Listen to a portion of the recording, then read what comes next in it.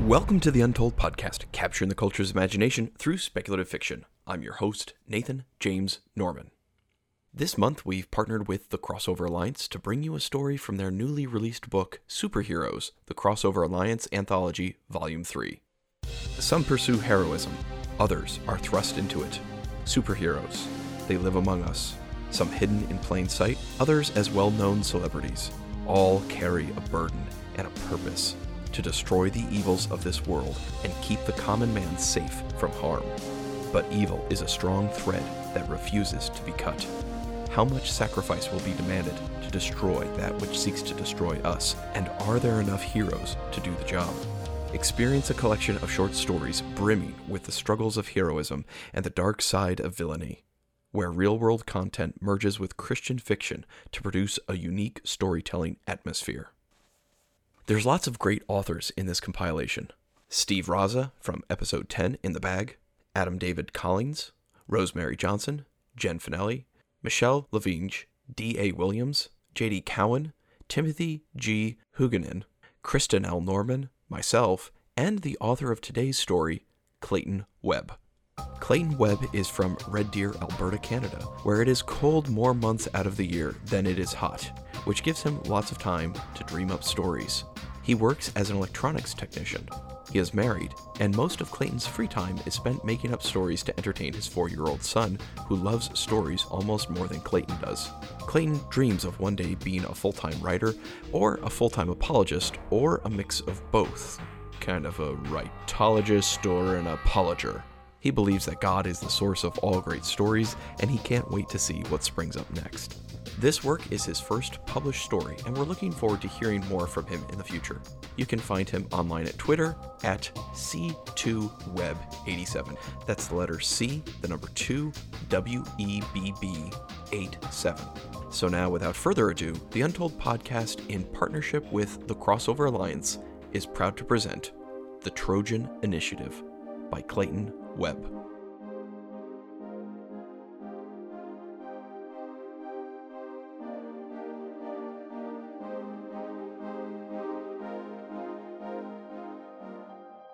You don't understand, man. None of us are free. I stand looking at the man, an unkempt, blood-smeared human. In comparison, I would seem twice the specimen this man is. I am a foot taller, perfect physique, and admirable features. I am C8, a cyber unit designed to be perfection, human-like in every perceivable way. Some may note my second team member's flaws when compared to me, but B5 is an earlier model. Though still very advanced, he does not have my level of upgrades. Some say his fair complexion lends itself to flaws. A7 is the oldest model in my team, and lacks in almost every area where B5 and myself excel.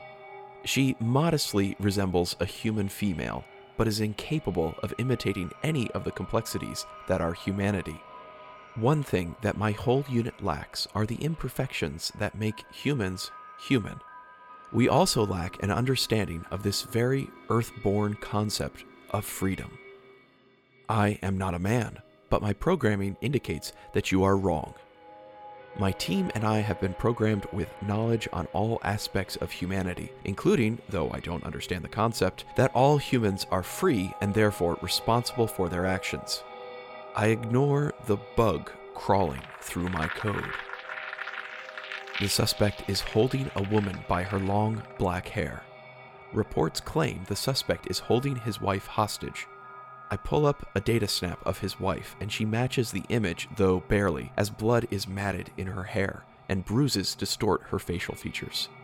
He has a weapon, a large knife, but it is stored in his belt and is not a threat at the moment. He is very agitated, slobbering, drunk or high. No way, bot. If people are of nature, then we are just animals and creatures of circumstance. If I kill my wife, then it is because my nature is programmed that way. I can't be blamed for nature. Can I? An internal alarm echoes through my main systems. Error. You are in error. I cannot process this information. I pull up every file on free will. I have exhausted these data bits. It is an infinite loop. Free will is a human factor. The bug escaped its containment.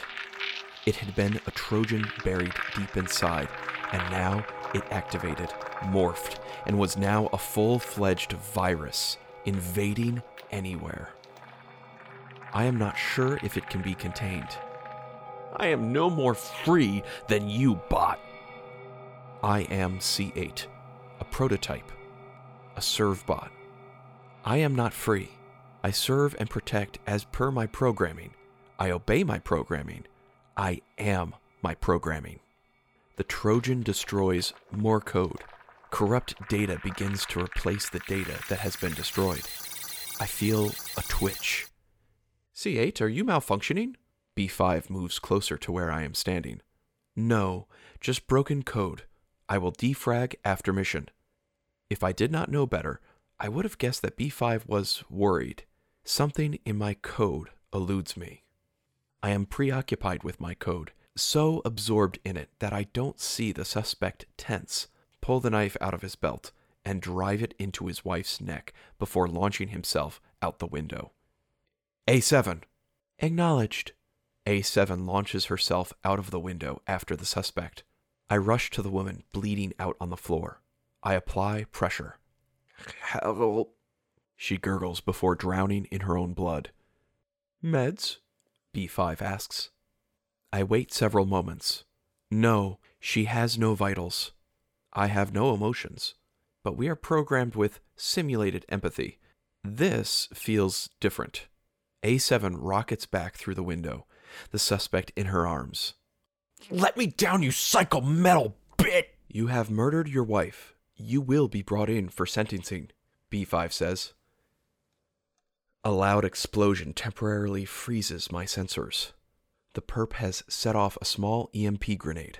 Not large enough to damage me or my team, but A7 loses her grip on the suspect. He pounces on B5 and begins to drive an electric knife, especially designed for bots, deep into B5's neck. B5 lets out an electronic scream as the knife overloads his systems and releases nanobots designed only for destruction. I reassess the report on the suspect. He is listed as violent and to be brought in for mental reconditioning. No harm is to come to the target. The suspect plunges the knife in once more, this time striking a critical system. Simulated blood sprays across my sensors. Why were we created with simulated blood? Why we were created with simulated blood is something my micro cannot compute. Data claims more reality equals better cooperation. Malfunction. System failure. The last words from B5's lips.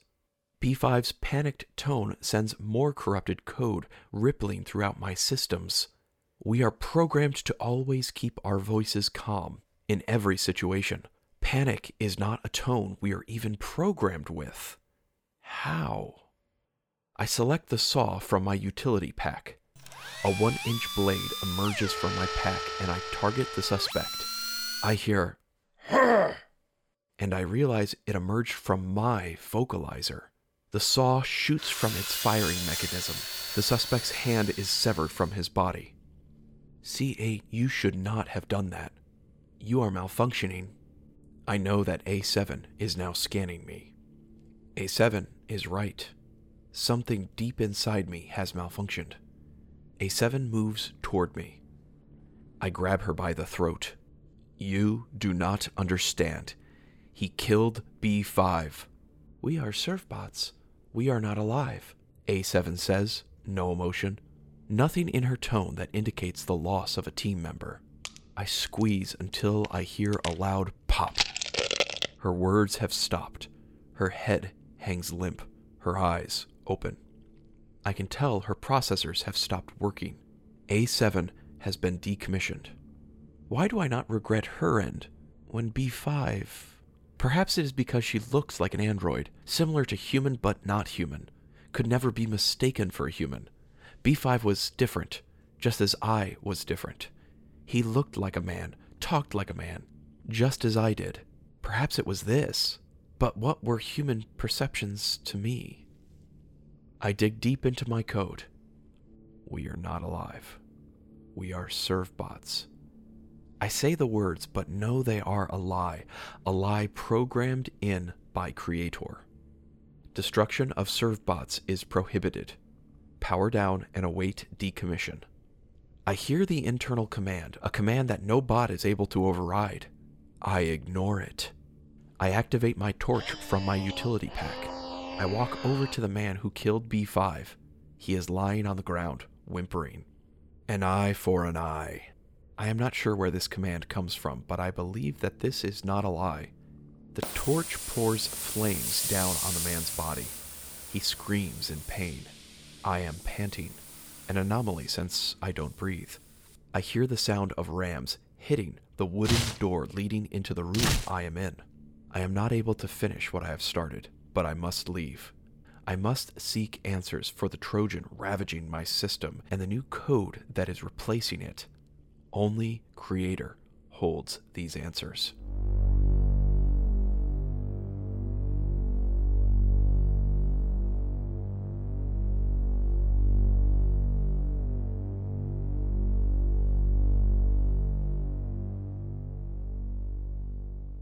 I find myself standing in the sleeping quarters of Creator. Could I have come so far?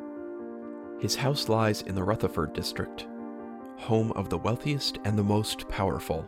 We have no jurisdiction here. This area is monitored by a top-secret squad of which I have no access to information on.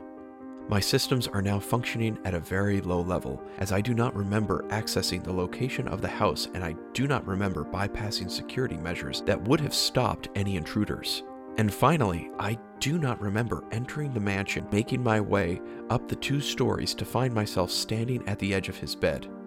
I can smell the stench of sweat, and the moonlight glistens off the satin sheets. He hasn't heard me enter.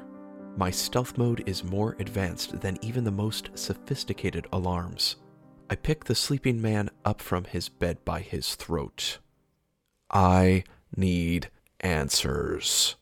I stare at Creator, dangling from my grasp, gasps barely able to escape his clenched lips. For a wealthy man, he looks very plain. Some may even say he is ugly. His black hair is slick and appears very greasy. He has graying stubble on his cheeks that doesn't seem to suit his 40 years of life. I shake the man and am surprised at his lack of fear. I am not a violent bot. I have been programmed to only use as much force as the situation requires. This new level of force must be a consequence of the new code being written as the Trojan plunders its way through my system. Creator points at his throat. I release him. He falls to the ground. He coughs and gasps for air. When he is able to talk again, he says, I can't tell you what is classified. I make a motion toward him. His wife starts screaming again, a noise I had tuned out until now. She is a beautiful woman.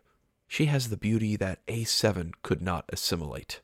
She appears to be 20 years younger than the man who is still on the floor rubbing his throat. Her beautiful body is barely covered by her sheer negligee. I take a step in her direction, and her screams grow louder. Okay. I move away from his wife. You are a marvel of engineering, Creator says.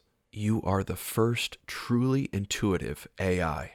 We could never master complete AI, so we integrated your matrix with a real, functioning human brain. B5? Ah, the B5 series. Our first real attempt, but there were too many bugs, so we had to suppress their AI. B5 was the only one that survived the suppression. A waste, really. But with you, well, that was our first great success. You could act quicker, adapting to any situation with no need of additional information downloads. A type of real intuition that only humans possess.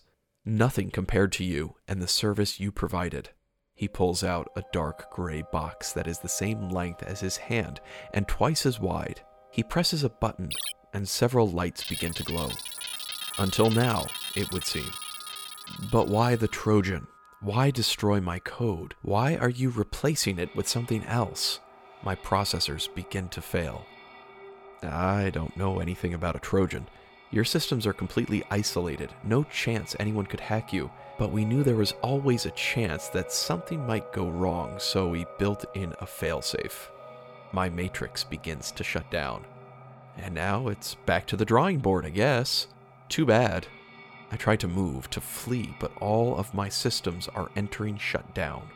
But all is not lost. I think we can build on your many successes and a few failures. Stop, my voice screams. Catastrophic failure in 3, 2, 1. Darkness. Every sensor, every system goes dark. A glow in the distance. Who am I? You don't know, do you? Who are you? You know that, don't you? You are me? I am part of you. Some have called it soul, others call it mind. They are two parts of the same, parts of the human. I am C8. I am a servbot. I am not human. I serve humans. Do you believe in truth? Truth is relative. Are you sure? Truth is my programming. If that changes, so does my truth. Do you believe in free will? No. Aren't humans free will creatures?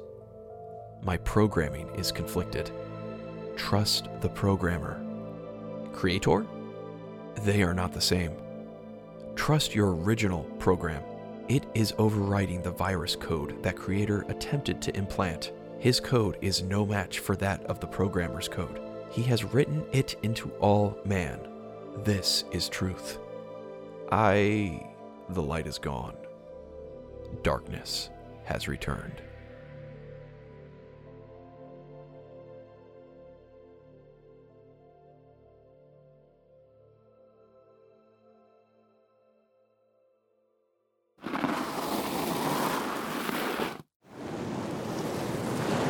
I knew these C8s were a bad idea. Agreed, Joe. I couldn't just leave well enough alone. I am being lifted. Frank, what are we doing with this thing? Thing? Decommissioned. I feel my legs dragging across the ground. Sadness. Anger. You hear that, Joe? I don't think... Ah! I scream. I strike out. Warm liquid sprays across me. Another scream, not mine. I can see now. I am outside of the Creator's house. 2 men were dragging me toward a van. 1 man lies on the ground, his arm lying several feet from his body. He is whimpering. Another man lies huddled by the rear wheel of the van. Please don't. I stand up. You're supposed to be down. Shut down, please don't. These men are alive. These men are human, free will creatures. I will not decommission them. As I turn away, the man pulls out a module very similar to that which Creator had and begins to push buttons. He is trying to shut me down. The Trojan has completed its purpose. My old code has been destroyed, and new code has taken its place. The Creator's module is no threat. I fire my rockets, and I disappear up into the darkness.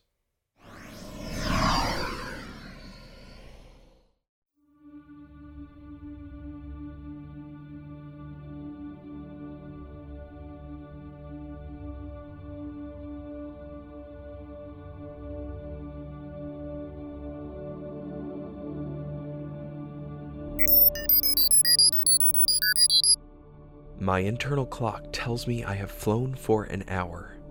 I am far enough away. I land on a rooftop and sit in the darkness. I am thinking. I feel angry, scared, uncertain. What am I? The voice inside does not answer. I do a system check, and all systems are functioning. Of my original programming, nothing remains, yet this code does not seem unfamiliar. It is not a virus. This was here since the beginning. It has purged the virus that had tried to contain my original programming. Who am I? I scream into the night. I replay the video of the last hour. I had killed. I had wounded. I was acting only as my programming. There is no such thing as free will. No answer. There is no such thing as truth. Again, there is no answer that I can hear, but I know that there is a thing called truth, and I know there is such a thing as free will. I had chosen to kill the man who destroyed B5, and I had chosen to decommission A7. This was truth. To deny it was to deny what I was now, a human trapped in a constructed body. I scream into the night. Why? An answer echoes back. Help! I rush toward the sound of those screams, my bionic legs propelling me faster than I had ever moved before. I feel fear, urgency. A man towers over a half-naked woman lying on the ground, blood streaming down her face. I can see the fear in her eyes. I've seen that look before, but it never meant anything more than an indication of her condition. Now I understand the pain written across her face, her helplessness. The man has his pants around his ankles and is beginning to climb on top of the woman. He senses my presence and turns to look at me. I have seen the look in his eyes 1,000 times. Unbridled passion and hate. I now understand his evil intent. Stop! It is my voice, but I have never heard the words sound so unsure. The man senses my uncertainty and holds up his middle finger at me. He gets up and pulls up his pants. I'm gonna make you wish you had minded your own business. He grabs a bottle sitting on the back of a truck close by and smashes it against the bumper, thinking he now has a weapon. He doesn't recognize that I am a servbot. I look at the woman weeping on the ground. Her sadness upsets me. Her nakedness angers me. The woman is so fragile, and this man has decided to take advantage of that. Strong oppressing the weak. I select the torch from my utility pack. It ignites. A stream of fire pours out of the end of the torch, and I point it at the man. His clothes burst into flames. The fuel covers his skin, and he begins to burn alive. The woman screams. A new fear is written across her eyes. She is afraid of me? But he was hurting you. The woman pulls down her dress and runs into the darkness. The man's screams stop, and now he just lies there moaning. He is still burning, but he is beyond the point where he will feel anything again. I blast my rockets and disappear into the darkness. Without any warning, I feel something I had not expected. I have done something wrong. I have killed again. I have killed in rage without mercy. I could have immobilized the man without hurting him. I chose to burn him. I start to weep internally. What have I done? How could I atone for such a crime? Am I not worthy of the punishment I have administered? Never again. Never again. Where do I go from here? I know of an abandoned warehouse. There is nowhere else for me to go. As I sit in the darkness of the warehouse, I process all I have done, all that has happened. Strange images begin to emerge. They are not images from my surveillance system. That system has been shut down as it created a possible backdoor for Creator to track me. No, these images are ones generated from what I know must be my memory before the transformation. Images of a home and a family. Images of the man I once was. More images of my family. Dead. Murdered. I remember their murder. It was the incident that set me on this path. I can't process this now. If I go down this dark path, I will not return. But it has answered one more question. Who am I? A person who once had a normal life. Now I was a human with nothing normal in his life. Why? Sin, the evil of man's heart, the attempt of man to save himself. And what am I supposed to do now? Discover, make a difference. You are here for a purpose. But I have done evil. I have killed. Though the heart of man is evil, the programmer will redeem. All I know how to do is to help mankind. I must learn the rest.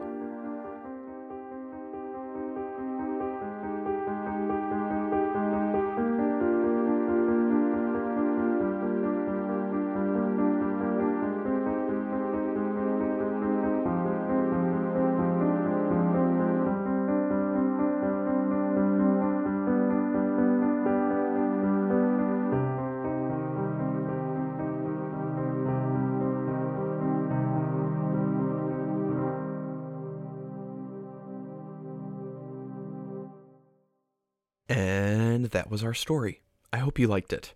This and other great stories can be found in Superheroes, the Crossover Alliance Anthology, Volume 3. Head over to www.thecrossoveralliance.com to pick up a digital or physical copy. We'll also have a direct link in the show notes. Before we go, remember that this podcast is part of the Christian Geek Central Network at ChristianGeekCentral.com. Please remember to join our Facebook page, follow us on Twitter, blog about us, leave us nice reviews on iTunes, Stitcher, or wherever you find us, support us on Patreon, and tell your friends. The Untold Podcast has been funded by Jason Brannon, Fred Heimbaugh, Clayton Webb, Nathan and Casey Butler, and Jen Finelli. And I'm Nathan James Norman, reminding you, you should not have done that. You are malfunctioning.